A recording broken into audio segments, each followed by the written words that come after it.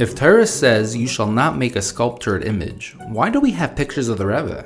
Today, almost all Jews allow photographs, even for personal use, family. But if you go back long enough, there was a big question. When the photography first appeared, the position of Haredi Jews, of religious Jews, was that they're not allowed to do it. Because it says, kol tmuna, kol pesel and kol tmuna. You're not allowed to make a pesel.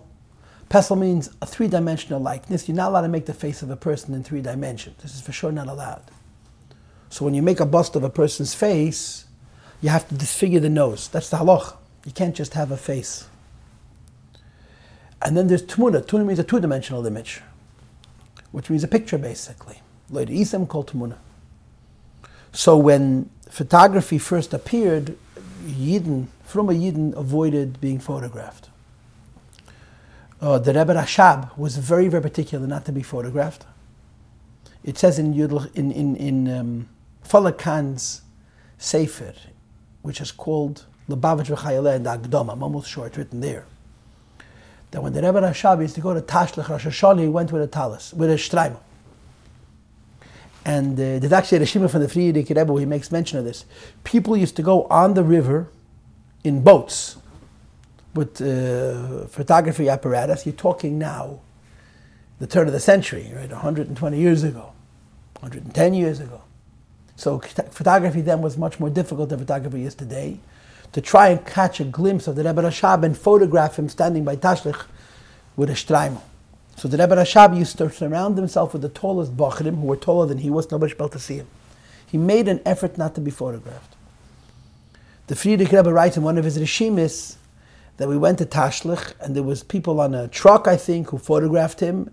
And even though my father doesn't want it, I'm really hoping the picture came out. It's a very cute little shtickle from the Frierdiker Rebbe, where he actually is, even though his father didn't want the photo, he wishes the picture is going to come out. We do have a photograph of the Rebbe Rashab.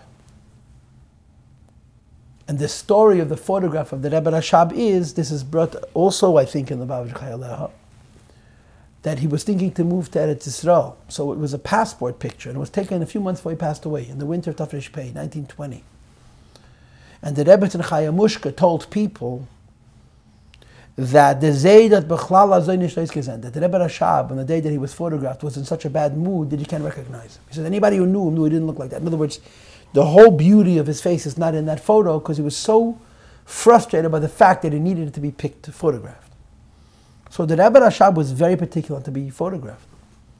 Moreover, if you look at the pictures of our Rebbe, before he was Rebbe, you'll notice something very, very interesting. Very frequently, the Rebbe has his finger on his nose, or he's scratching his nose. It's almost, if you pay attention, it seems like an anomaly, but it's in so many of the pictures. Because halachically, the nose is the face. So the Rebbe would put his hand over his nose. He was at a wedding, being photographed, he would, if he saw the photographer taking a picture, he'd block his nose. Mr. Trainer, was once interviewed years ago, and he said that when he was his parnasa, when the Rebbe became Rebbe, and he was taking pictures of the chuppahs, the Rebbe used to block his nose as well. And he asked the Rebbe to stop doing it, because it's important, this parnasa, and the Rebbe acquiesced. The Frierdiker Rebbe was photographed extensively. And of course, from the Frierdiker Rebbe, you had these incredible candid pictures. They're very unusual. You don't have such pictures of our Rebbe, who was photographed day and night, but you have very private, intimate moments when he's sitting in his office. And the reason we have all of these very, very, very intimate, candid photos is because his grandson had a hobby to take pictures, and the previous Rebbe told his secretary to let him do what he wants. And he took all these pictures, and we have all of these photos, many of them. So the Frierdiker Rebbe didn't seem to have an issue with having pictures. In 1948 or 49, the Frierdiker Rebbe was living in America, and the Chassidim, most of them were overseas. And he wrote a letter through Ravak, Rabbi Yaman Gorodetsky, who was the head of the Lishka in Paris, that he wants all the Mishpachas of Anash to go to a studio and take family photos. And I think he asked people to go back a second time because he wanted them to be standing so he could see how tall they are, and take pictures of everybody and send them to him. So everybody went to a studio, and these were very poor people. These people had no money. And they paid good money, it was not easy, and they had themselves professionally photographed. You're talking 1948, 47, 49, and sent the pictures to the Frierdiker Rebbe. And you should know, in hindsight, it was a Moedin de Kenes, because most people would not have any pictures of their family members from that time, and in some cases at all, if not for this request. I know that I have my father's Zayin Gesund with his father and brother and sister, such a picture. They would not have taken such a picture. They couldn't afford it. It was only because the Rebbe said. And the Zezechet, my wife's Zayder, Reb Nissen Nemenov, he was not a photographic kind of guy, but there was a Rav and the Rebbe to take pictures. They went and they took pictures. And for many people, these pictures are now very, very precious. But the official reason that the Rebbe wanted these photos was because he wanted to look at the Chassidim. These pictures were sent to New York, and the Rebbe would look at them, and he would actually write, I looked at them. And in some cases, he would make comments about the people. So it was a chassid in Eretz Yisrael who wrote the previous Rebbe a letter of complaint, of criticism. And the teichen of the letter was that everybody knows that there's a controversy about photographs. And in the Haredi world, there were some people who were very against it. I mean, the Satmare, for example, and a lot of the Haredim in Yerushalayim, even now, are against it. And he objected to the fact that the Frierdiker Rebbe was asking Chassidim to make photos because it seems to be a lack of a higher standard of Frumkeit. The previous Rebbe did not answer that chassid, but our Rebbe did, and the letter is printed in the Rebbe's Igris. Of course, it does not say the name of the chassid who wrote this criticism. So in the Rebbe's response to that chassid, the letter is printed in Igris Kodesh without a name, and you have these dots, and after, which represents his name, and after the dots it says Vifel der Shir Kritikirin. How much you're going to criticize. And what the Rebbe writes to him, that if the Frierdiker Rebbe versteht gut in Halacha, can learn, if the Frierdiker Rebbe says you can do it, you're allowed to do it. And then the Rebbe says to him, why are you wasting your time with criticism? Instead, engage in askana. So the Rebbe says to him, I know you and you know me. They knew each other from 20 years earlier. And the Rebbe says, you know what kind of introvert I am. And I know what kind of extrovert you are. And nevertheless, I broke my nature completely to be involved in Afatas HaYahadus because it's what the time demands. So you, instead of finding things to complain about, do something good. That's a very powerful letter. It's printed in Igris Kodesh of the Rebbe before the Nesias, Tafshin Tes probably. But the Rebbe wanted letters, pictures of Chassidim. Now, I happen to have heard a story which addresses the question directly. When I was in California as a boy, I had a malamed whose name was Reb Nissen Hayward. Olav Shalom. And Reb Nissen Hayward told us the following story that happened with him. He was a Sephardi living in Shanghai, China. That's where he lived. He was born there, Mistama. And during the war years, all the refugees ended up in Shanghai. So you had the Lubavitcher Yeshiva, you had the Lubliner Yeshiva, you had the Mir Yeshiva, and you had the Amshinov Rebbe. And he was a Yetziv V'nichnas everywhere. His family's level of Yiddishkeit was probably lower. But when all of these Erlicha people came, he got involved in the different yeshivas. He was very influenced by all of them. In the end, he became a Lubavitcher, but he had a very strong connection to the Amshinov Rebbe. After the war, he developed a relationship with the Kloisenberger Rebbe.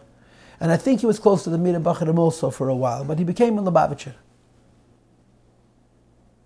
He came to Calgary, I think, someplace in Canada, with his mother.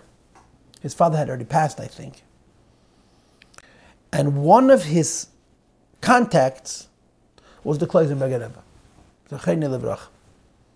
And the Kloisenberger Rebbe at that time was very much against photographs. And he must have spoken out very, very strongly.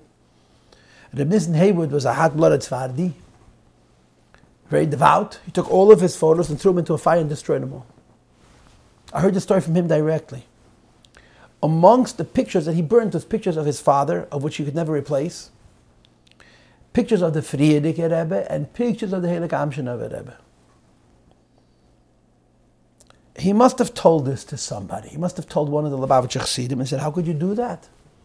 The Rebbe allowed the photographs. The Rebbe asked Chassidim to take pictures. In other words, he became aware that there's more than one way of looking at it. That although the Kloisenberg at that time felt strongly that you're not supposed to have pictures, but apparently the Lubavitcher Rebbeim felt otherwise. He had a very special relationship with the Rebbe. He was an elder Bacher, and he used to ask the Rebbe all questions. So we actually went into Yechidus and asked the Rebbe about this. But his question had two parts. Number one, the Rebbe should clarify for him the issue of having pictures. And number two, he burnt pictures of the Frierdiker Rebbe. He burned pictures of the Yam Shnover Rebbe. Maybe this requires a tikkun. So he went into the Rebbe, and he must have written a note in which he informed the Rebbe of what he had done. And he's asking the Rebbe, number one, is it okay to have pictures? Is it not okay to have pictures? Number two, what should he do about the fact that he burned photographs of tzaddikim? So the Rebbe told him, this is, I remember his words. Du bist gerecht. Es ist gewesen in dem Klippe.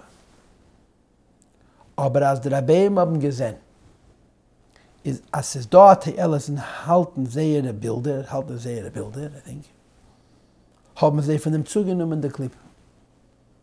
Und man hat von dem zugenommen der Klippe, hat mit zugenommen der Klippe in ganz. This is almost word for word what he told me.